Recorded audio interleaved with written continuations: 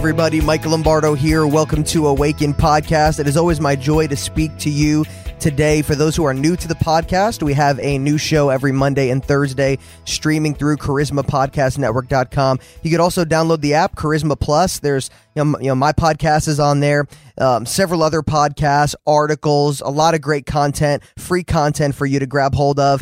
And you can go to Apple Podcasts, Spotify, Google Play, Audible, pretty much anywhere that podcasts are listened to, you can tap in. For those of you who are aware of this podcast, those who are faithfully listening, thank you so much for tuning in week after week, for sharing this with your friends, with your family. So many amazing testimonies have come back to me of people being blessed, encouraged, awakened to the beautiful gospel of our Lord Jesus Christ, people who are being touched and spreading the word to their family, friends, using these podcasts, for Bible studies and home gatherings and things like that. And so really, it's such a blessing to have this community here and you guys really helping spread the word. And so bless you guys. Thank you for that. And I'm excited about my show here today. I've got an amazing guest with me, and we're going to dive into the heart of God today and what we feel like he is saying in this present time and in this hour.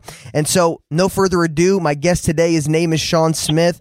Him and his wife, Krista, they are international speakers. They are ministers who represent the heart of the Father. They want to impact the nations with the heart and the love of the Father. They want to equip and empower God's people to walk in a kingdom lifestyle, to take part in a mighty harvest that is on the Lord's heart. And so they look for God's presence to saturate this next generation. They're really after revival with everything in their being. Him and his wife, Krista, they host a podcast called Keep It 100 with Sean and Krista Smith, also on the Charisma Podcast Network. He's also an author of several books, and so I know at the end of the show, he's going to tell you a little bit more about his ministry and where you can connect with what he is doing and what they are both doing together.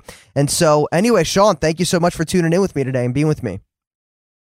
Hey, Michael, great to be on the show, man. Sure appreciate it. It's an honor to be here and being able to conversate with you, man. Oh, absolutely, man. Absolutely. And so where I'd like to go with this typically, I love to hear people's hearts and I love to hear how they encountered the Lord. Yeah, can you just give us a little bit of background, maybe a short glimpse into, man, how did you first encounter the Lord? I know you're a fiery man of God. I know that you're prophetic. I know that you're doing so many amazing things that, for the kingdom of heaven. But how did this relationship start with you and the Lord?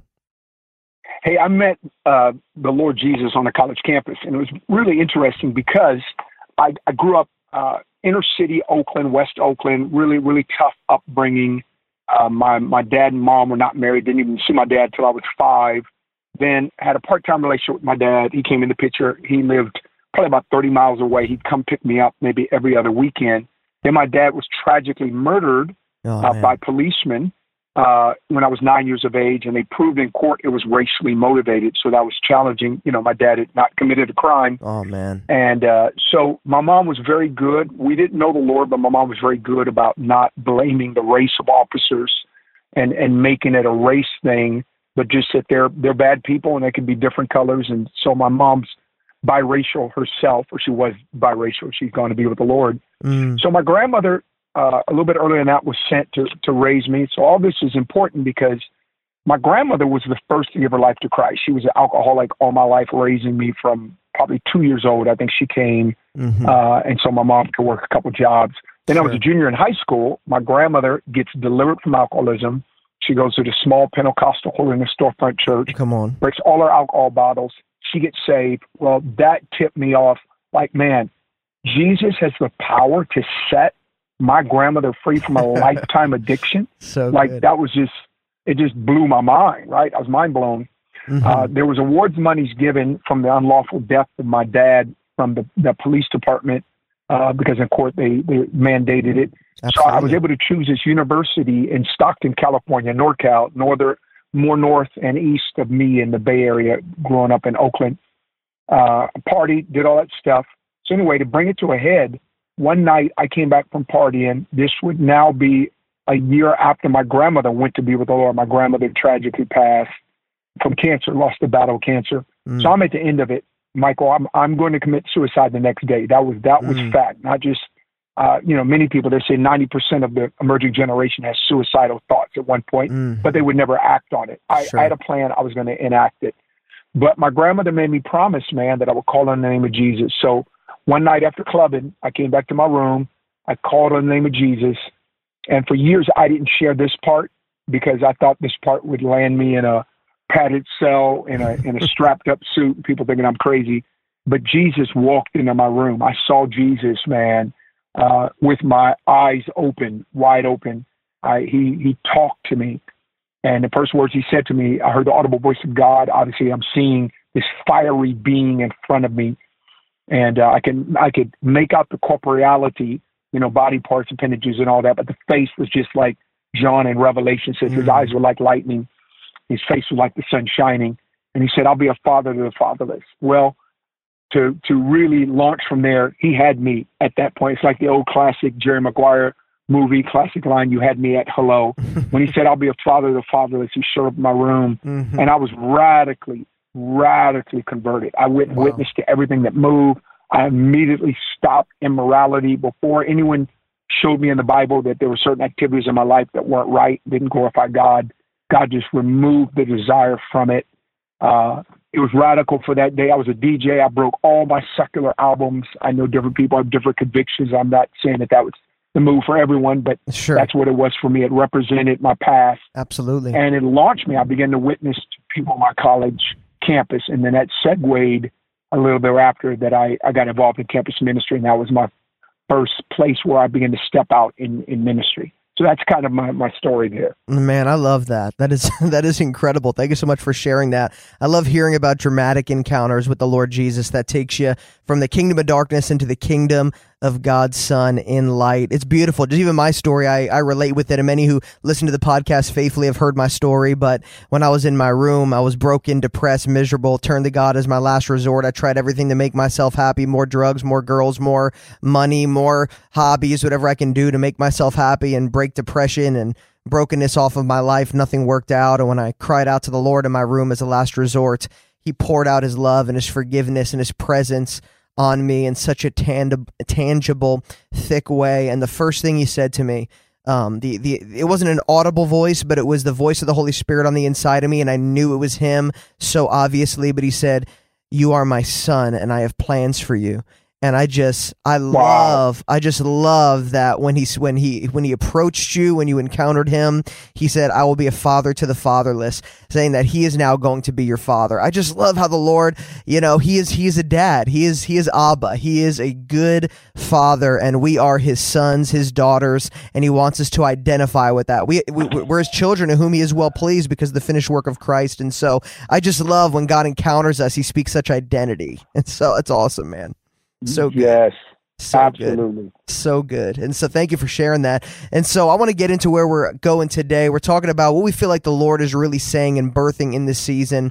And we know, the cultural climate, the current climate has been intense. It's been, and that's to say the least. And, from 2020 transitioning into 2021, there's just been a lot of setbacks. There's been a lot of people struggling with depression, a lot of people losing their jobs, a lot of people, even there's things in ministry, people are getting exposed, things are coming out. It's just been such a time. You're right. It's been such a time of just radical renewal, but also exposure, in the world, but also in the body of Christ. And so I'd love to hear your heart and kind of dive into this a little bit today. Like, what do you feel like the Lord is saying in this hour as it relates to possibly this country or even just his church in general in terms of where he's taken us? I think one of the biggest things, and I think this is so key, Michael, is I call it crisis in the cul-de-sac. And my description of that is, I believe it's Exodus 14. God curiously leads the nation of Israel when he's broken them out, if you will, of 400 years of servitude and bondage. He's brought plagues down on Egypt and Pharaoh, the then known world power and tyrant. And as he's doing that, he leads the children of Israel up against the Red Sea and against Migdol, which literally means these tall crags, or maybe we would call them cliff mountains. So he hems them in kind of this topical cul-de-sac. And there's only one way in and out. And then all of a sudden, as he leads them in, Pharaoh's army comes in behind them, so they're hemmed in. So the crazy part is, why would God have delivered his people and then deliberately lead them into the cul-de-sac? And I feel like in America, 2020 was this cul-de-sac in our nation, for that matter, for the world. God and I'm speaking specifically of the church, he hemmed in the church in such a way that God has got to be our deliverer or we don't make it out. Mm-hmm. That God was causing the children of Israel to get their eyes off of all the other things, the human arm of help and the things that we lean on and look to get us through, to get us by, to get us over. He hemmed them in because it's in it's been said that crisis is often where Christ is. Yeah. That when you're a child of God and you're in the midst of crisis, the real crisis is not your circumstance. The real crisis is the inability to see Jesus like the disciples in the storm. They couldn't see him. So what happens? God speaks to Moses. He lifts up a rod. The greatest miracle that they would speak for generations to their children, etc., was how God parted the Red Sea. I mean, that was so awesome, man, that obviously, even secular world made a movie out of it, many movies. Sure, yeah. And so I feel like God brought us in this place between the pandemic, the pandemonium, the panic, all of these things to bring us into a place where we would look up and see Jesus. And I think if you compound that, Michael, with the election, kind of this entire election experience that we went through as a nation, it was back and forth. It lasted as long as any modern election in terms of we had to decide as late as, I don't know, some would say probably a week before January 20th or whenever. And I feel like all of this is really about this verse. And here's the verse I really feel that we're at. I feel like we're in Isaiah 6, where Isaiah says, in the year King Uzziah died, I saw the Lord, which was very, again, it was very ironic because Uzziah was a good king. He really was a good king. He was a godly king. And I did a little research. He was not only a great political figure, he fortified a wall that he built that would strengthen and protect the nation of Israel. He literally, in many ways, pioneered this. We've seen them in movies where they kind of have this lever and this fulcrum where it can throw multiple arrows and big rocks at the same time. So scholars say that King Uzziah did it, but at the tail end, King Uzziah, it went to his head that he had done all this and he was filled with pride. He did a presumptuous act. And so it was his undoing. So the situation from Isaiah's perspective, even as a prophet, is that this guy and what he accomplished so filled the eyes of God's people that it was in his laws that they actually saw the Lord. So he says, in the year King Uzziah died, I saw the Lord. And it goes on to say, as soon as he saw the Lord, he begins to say, I'm a man of unclean lips. And so there's repentance. There's an acknowledgement of the junk. Then he gets a visitation. Seraphim come from the throne of God, bringing a hot coal, touches his lips. And I believe that God is purifying the voice and the mouth of the prophets. And I feel like when people say they've heard from the Lord, they will have heard from the Lord. God's purifying the voice of the prophet and the prophetic ministry, not just the fivefold, but all those. And then the very next thing we know, and I'll turn the mic back over to you on this one, is Isaiah says, here I am, Lord, send me. So what went from a major political loss to a place where the church of the Old Testament, if you will, the prophet got right, to a visitation, to the hot coal touching the mouth and God literally strengthening that connection and that prophetic, you become now the mouthpiece of my awakening, so to speak. And then he awakens to, I would say, our New Testament equivalent of a missional moment. He begins to see, okay, here I am, Lord, send me now. I'm ready to be sent. Because I believe there's a massive harvest. Mike, I believe there'll be a third great awakening. I feel like on the sly, on the down low, so to speak, there are massive people that America's hard because sin hardens you. But we cannot misinterpret their hardness with their closed. And here's what people say, that if you're hard-hearted, you're closed-hearted. Not necessarily. You can be hard-hearted because of sin, but open-hearted because of the season God's brought you through. Wow. And that's where America's at. We're hardened, no doubt, but we're open. And Jesus had the ability to walk up to people, whether they were tax gatherers or prostitutes or people caught in various sins or people that had political interest against Jesus and his mission. But he could find them in the right time that although they were hardened, they were open-hearted. And so I felt like this crisis has done something to the church, but it's also done something to the harvest and gotten them ready. And all the other stuff, truth be told, I think it's always been there, like racism. That's always been there. This is not new. Yeah. I think many things are surfacing now. That's right. Because two things. One, I believe God is behind some of that, right? I mean, obviously he's not behind the riots and the craziness that Antifa or the extremes of BLM or whatever. Yes. But he is in a season of exposure. Yes. Because you can't deal with something until you got to reveal it to heal it. And so God is revealing our hearts where we're at. And as hard as it is to look at some of the stuff, I feel like there's some very promising things. And I feel the church is being positioned for something greater. But we do, and I don't want to skip over this, man, we do have to repent. We do as a church. Yeah. And when I think of repent, take out the laundry list and acknowledge the sins.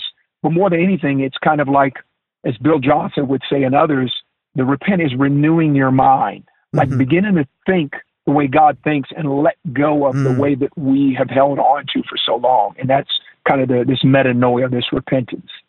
Oh, absolutely. No, I agree 100%. I love what you're talking about there in terms of the crisis. You're talking about, and you're talking about, the wilderness, and you're talking about these different scriptures, those, Uzziah and what happened there. But it's just in that place of brokenness where you feel like you're dry and it's barren and you're in this wilderness.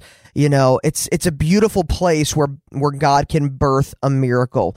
And I truly believe now, like you said, people might be hardened in their heart because of sin, because of their lifestyle, because of what's happening, but because of their outward circumstances, because of what's taking place in the natural, people cannot cling to the things they once clung to. People cannot do the things that they're used to doing, comfortable doing, so they have to turn to God. And unfortunately, sometimes things either get worse in our lives before we actually look up and say, Jesus, I need you. Call out to the Lord and you shall be saved. Unfortunately, if we don't have sometimes rough circumstances, and I hope it's not always this way for everybody, but it causes us to cry out to the Lord and really seek his help and find help. But a lot of people think that the wilderness is a place where miracles are absent. That's not true at all. The wilderness is a place where miracles are born, and we see that. We see all the miracles that took place in the life of the Israelites. And Jesus was even like a root out of dry ground, and the miraculous that he brought in that such an essential time in Israel's history. And so many people want a miracle. We love talking about healings. We love talking about miracles. We love talking about all that stuff, but we don't want to be put in a position where we need one. Which isn't, that's it. We want Jesus to be our miracle worker and our healer, but we don't want to be put in a position where we need to be healed or we need to see a miracle, but we are in that time now. And I really see, just kind of piggybacking off of what you said as well, in this time of uncertainty, in this time of exposure, that God is really, I believe that as people draw near to the Lord, they're going to encounter him in ways they never have before. And the greatest missions movements, the greatest revivals, all came out of encounters with the Lord Jesus. And so, that's right. The Lord's doing something mighty in this time and in this hour. And even it says in, where is it? I think it's Ephesians. Yes, it's Ephesians, where it talks about God taking things out of the darkness and bringing it into the light so that it will become light. God is not exposing some things that have been hiding under the surface because he's a mean God, because he wants to, expose people. No, he's bringing things out into the light that was hiding in the darkness so that it can become light, so we could be free, so we could be delivered, so we could be revived and made whole. And so this is essential. I know that you're a big revival history guy, that you've learned from and received from revival history because you want to see it take place today. So it's so important to learn from what has taken place in the past. I'd love for you to speak a little bit about that in terms of can you think of a historic revival or movement that kind of speaks to our current season today, or kind of speak into that a little bit? I do, as a matter of fact, and I feel like it may surprise some people because it's one of those revival movements and stories that isn't as widely told. People have heard of W.J. Seymour and the Azusa Street Revival, and many others have heard of Evan Roberts and the Welsh Revival. But there was a pastor by the name of James McGrady, and right about 1797, so we have won the Revolutionary War, but right after it, we kind of came to a generation, because generations, people are not living as long as they are today. So there was a generation that kind of came a little bit after some of the ones that had fought and some of the ones that really stood for God. And they were being influenced by the French Renaissance. And so it would be our version today of a secular humanism had seeped into the American psyche and mindset. And so people were abandoning their faith. There was godlessness. And so James McGrady, I believe, is in Ohio area, and he's got I would say kind of a cush church. It's kind of easy, so to speak. And all of a sudden, he started teaching on revival and getting desperate that, hey, having a nice church and, comfortable and making a living is just not enough. God, there must be more. And I think all revivals begin to happen when you begin to realize, hey, I'm not going to settle for less when more can be had. And so God awakens us to the more. We begin to say, hey, there's a greater place of intimacy. There's a greater place of communion. There's a greater place of hearing his voice, of walking in the kingdom and the power. And so he had been teaching on revival, Michael. And so he thought, you know what? I don't want to just talk about revival. These are nice Christian religious folks. I want to go to the toughest place. Well, the toughest place at that time was a place in Kentucky that they literally called Satan's stronghold. So can you imagine, you're in Dallas. I'm in the Oakland, San Francisco Bay Area. You imagine if you had a place in Texas or California that they named Satan's stronghold. It'd be one thing, Sure. Las Vegas is known as Sin City. Sure, yeah. But Satan's stronghold, it was also called the Devil's Den and Rogues Harbor. And the reason why is all outlaws went to this place. And for whatever reasons, one of the reasons is that there was no law enforcement there. Number two, it was a bit of an Alcatraz island in the sense that some people that were kicked out of cities and outlaws were sent there.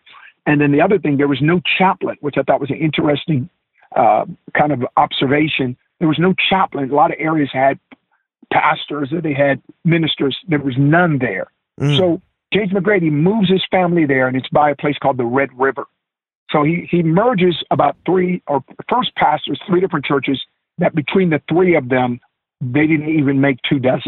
So you imagine you got your main campus and you got two satellite campuses, and between the three of them, you don't have 24 people. Yeah. So he led them to begin to pray. Well, the moment he did it, things break out. It's typical with revival.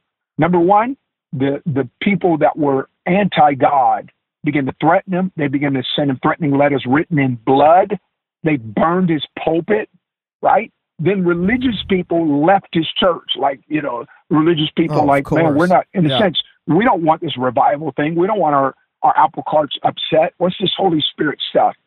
And so the people he had left now, he's probably getting down to 12, but we know God can do some proper things with 12. No, for sure. This guy doesn't back up. He doubles down. He begins to pray and fast. And I looked at his fasting schedule. You would think they did 24-hour house of prayer. They were praying for all these number of years.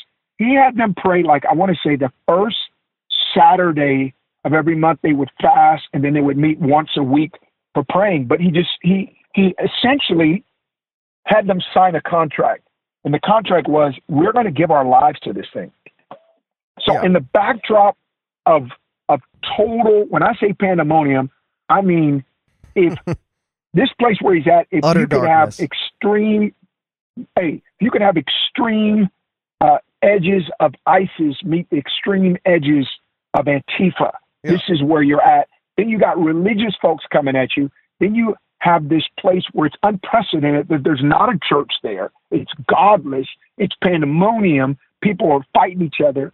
He plants it right there, and then the power of God breaks forth. The religious people get right. And it's usually the case when the church gets revived, the lost will be awakened. Yeah. Then the people who are attacking him start getting saved. Then he gets these crazy testimonies of these dudes that were straight up outlaws. I mean, the kids would say it was OGs, like original gangsters. They're saved. In the process of this, right, this guy by the last name of Barton, I think it was William Barton, and then this guy Peter Cartwright, and this guy Francis Asbury, who would be the circuit riders, and some of the YWAMers would appreciate his name. These guys got impacted by the Red River, and then just down the road, the people that came from this, there was such an overflow, they took to a field, and this is where more people now maybe have heard of this revival, called the Cane Ridge. Mm-hmm. So they went to the Cane Ridge, and they'd have these all-night tent camp meetings, Cane Ridge Revival. Well, that spilled over to the Second Great Awakening. So most of the scholars would say the Second Great Awakening, which we think of Finney, Jeremiah Lanphier, and the Businessman Prayer Revival, millions upon millions of people, brought about reform, and the abolitionists rose up during this time as well with changing, stuff as it relates to slavery. All of it came because one pastor said, I want to go to hell's hole. I want to go to the absolute worst place in a time when the church was not received, in a time when you had the people most out of control, angry, and you had poverty. You had everything. The only thing I couldn't find, but I bet if you found it, the only thing I couldn't find was some sort of pandemic in terms of a health crisis, but they had every other crisis. And one man stood and God sent revival. And here's my thought, like, it's so bad, it must be God. Like, you would think that's the worst place. If I'm part of the Ark church planting group, I'm not going to Satan's stronghold. I want to plant over here, maybe where he was. But this guy knows that if it's that bad there, it must be because the redemptive calling over that area is so big. Literally know that the dude was digging the well for the second great awakening. Powerful. So I feel like that revival speaks to us so mightily, because I think we look and we think it's that hard, and God wants to remind us, no, it's not hard. The hard thing is not for God to reach North America. The hard thing is for God to reach the church. If he can get his church, if my people are called by my name, 2 Chronicles 7:14, everyone knows that scripture. If my people called by my name will humble themselves, pray, seek my face, turn from their wicked ways, then I will hear from heaven, forgive their sins and heal their land. It's time to get to the other half of 2 Chronicles 7:14. Let's get on the other side of that, and we do it by doing the if part. We got to do our part. And if we do our part, because we can wait on revival, and we might wait a long time. But I feel like, revivals, I will admit this, they're church obtained, and Christ attained. Like, it's church obtained, OBTAIN, obtained, yes, ED. But it's Christ attained, ATTAINED. So he attains it, but we obtain it, and we do it by partnering with the Lord. That's one revival I could think of. Wow, that's good. And, so many of us, we cry out for revival. We want the miracles, the signs, the wonders, the supernatural events. We want the salvations. But when it shows up and it's messy, people are wondering, what in the world's going on? We cried out for revival. Well, this is sometimes what revival looks like. And the Lord will lead us to the darkest places. And sometimes things get darker before they get brighter and filled with the light of Christ. But it's we expect it to be a certain way, but when you look back into revival history, you do see the mockers, the scoffers. You see that God was sending people into dry places where everyone thought they were okay, where people were scoffing at a move of the Holy Spirit. And so this is right. Essential, and God needs to, if he's going to get to the world, he needs to get to his church. And I truly believe, this podcast is called Awaken Podcast, and I always say this to my guests, Ephesians 5:14, awake, awake, O sleeper, rise from the dead, and Christ will shine on you. That was the Apostle Paul writing to the church, not writing to the world. And so he was saying, wake up, church, awake, awake, O sleeper, rise from the dead, and Christ will shine on you. And so as the church of Christ, our hearts need to be awakened to the beauty and majesty of who he is, what he has done for us, the gifts that he has given us, who we are in him, the mission, but we need to be awakened first, because Jesus even said himself, the world will know you are my disciples because of your love for one another. And honestly, even now in this time, it's unfortunate, and I'm not ridiculing or criticizing the bride. It breaks my heart, but it seems like so many have been squeezed, and goodness and the fruit of the Spirit hasn't been coming out, but just the negativity and the bashing of the opposite side, and Biden this and blah blah blah, and despair and like just people that have been so affected by what is taking place. But no, we need to rise above. We need to be the hands and feet of Jesus. We need to be living love. We need to stretch our hands out to the hurting and to the poor and to the broken. Like, God needs to get to us first and make us Christ-centered, focused upon him. Like you said, I truly believe that we are revival, and that God, when he wants to move in a land and in a place, he chooses people. He picks people out that will actually say yes to him and will be an extension of his kingdom. He doesn't just drop it from heaven. He moves it through people. And so that's good, man. I love that. Oh man, this is key. So I'm so glad we're talking about this today. And even just kind of transitioning, I would love to end this podcast with going into, I've seen a lot of people hopeless, despairing because of, so many people were expecting Donald Trump to be the president again. And there were so many prophetic words from amazing Christian leaders that I admire, that I love. And so many have come out humbly and said, you know what, I missed it on this one. And there's some people that are still saying like, no, it's going to come to pass. And they're like, refuse to come to that place. But I think more than anything, I've just seen so many of God's sheep and his people so confused in this time. And I would love for you to shed some light on how do we navigate times like this where there's been prophetic voices that have failed and people have clung to the prophetic voices instead of just really just being in tune with what the Spirit wants to do and learning how to rise above when the expected end isn't what we want it to be. Yes. I have 3 thoughts on that. One, I think it helps any believer to understand the distinction between an Old Testament prophet and a New Testament prophet. The Old Testament prophets, they didn't have any wiggle room to miss it. There was no mulligans. You couldn't have a do-over. You missed it because the general people of Israel, they did not have the Spirit of God dwelling in them. So they were reliant upon this prophet, priest, mediator to go between them and God. So God spoke to them and moved upon them by his Spirit in a very sovereign way. So it wasn't left to interpretation. It was, quote, God. And so if you misquoted it, it was pretty evident it wasn't because of an error of transmission. It's because you were trying to deceive. So they were stoned. They were judged. Yep. Now, in the new covenant, God put his Spirit on all flesh. Hallelujah, amen. Shout everybody down. Yes. Joel 2, God poured out his Spirit. We're in this Joel 2 moment.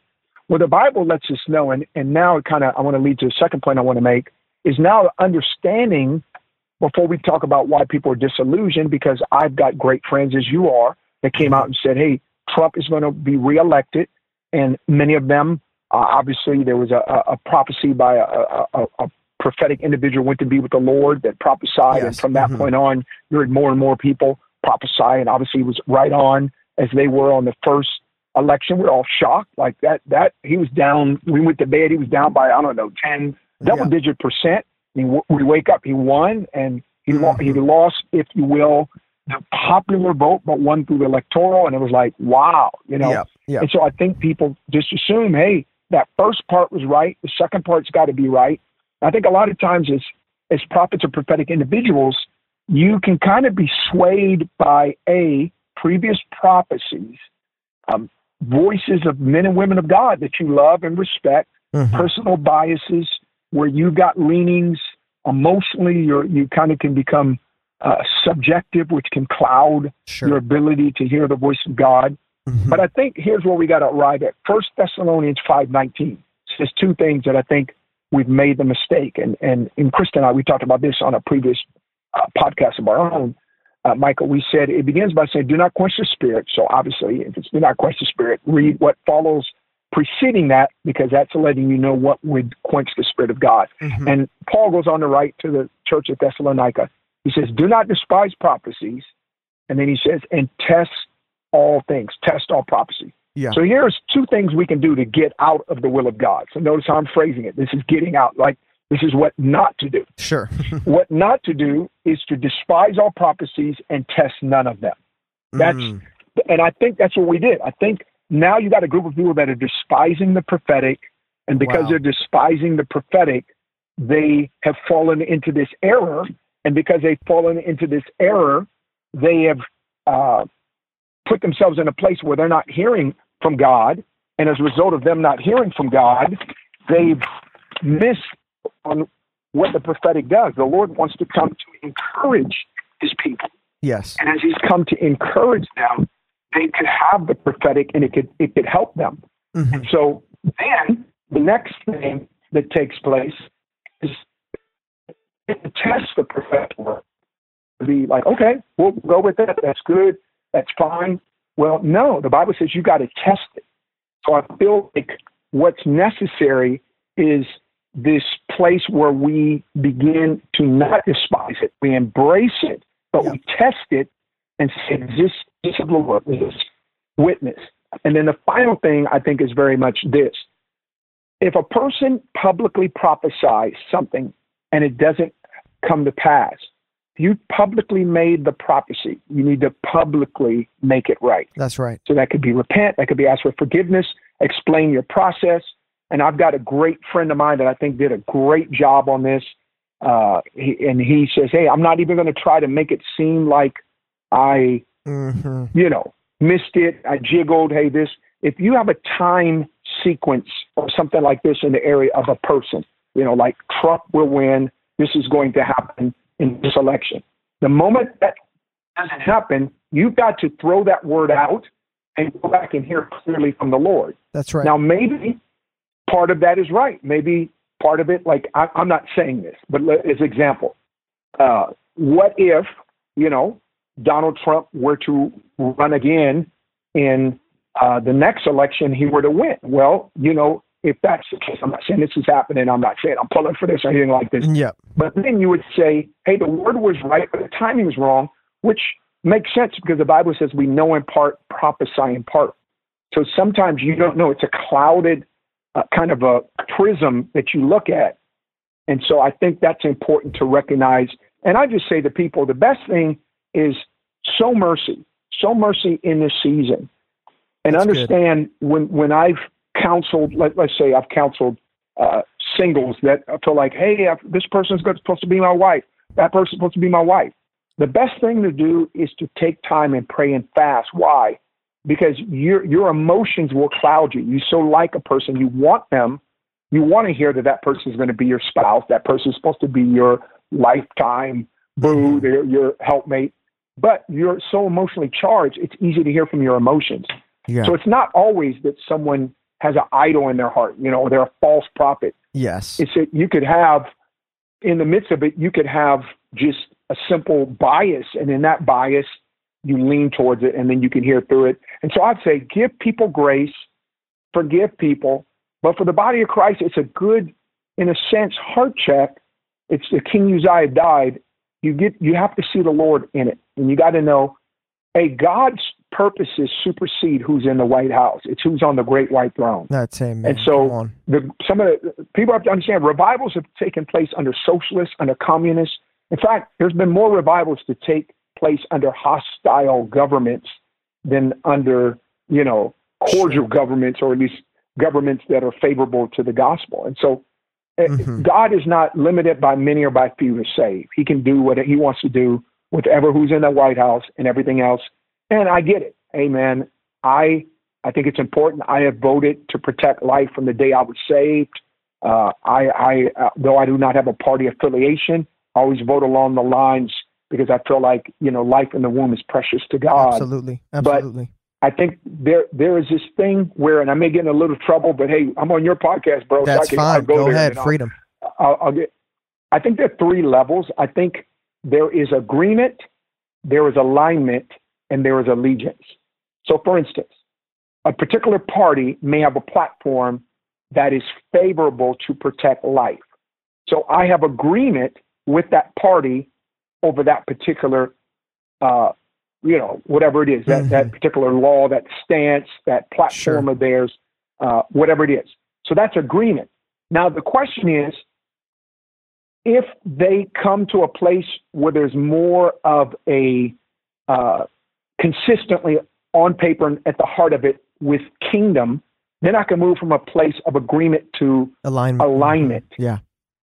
But the top thing is allegiance. A political party should never have our allegiance. That only goes to God. The only person that has our complete allegiance is the Almighty. Now, obviously, that the outgrowth of that would be in our day-to-day faith. It would be to our local body, our churches, or whatever.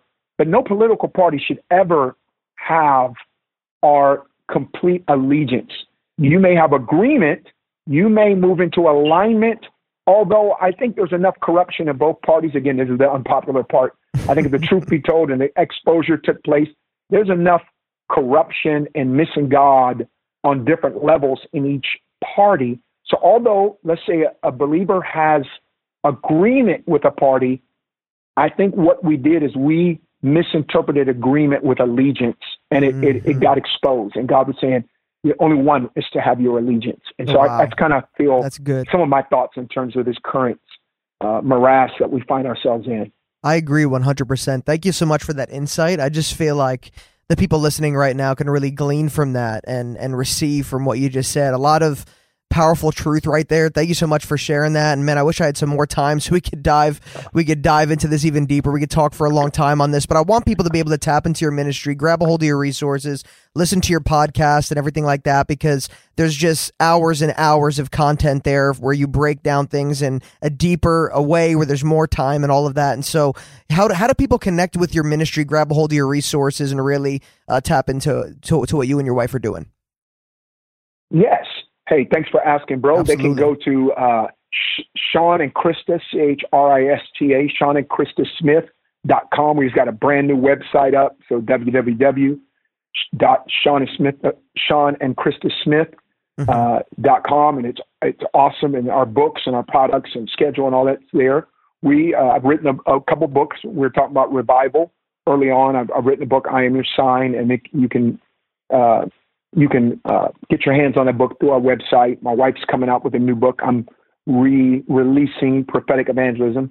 But we do. Our podcast you mentioned earlier is called Keep It 100 with Sean and Krista Smith. It's also on the Charisma Podcast Network or iTunes, Spotify, wherever they're listening to this podcast, they can probably find ours. So please go and download. We love to sit and have you just listen to some of the guests that we're bringing on and the fun that we're having as well. And we love just to keep it real and hit topics. And so Absolutely. Those are probably them. And then, we're on Instagram, we're on Twitter and all that stuff, Facebook. So they can go. Mine is at Rev Sean Smith and my wife's at Miss Krista Smith. And so they can get at us on Instagram as well.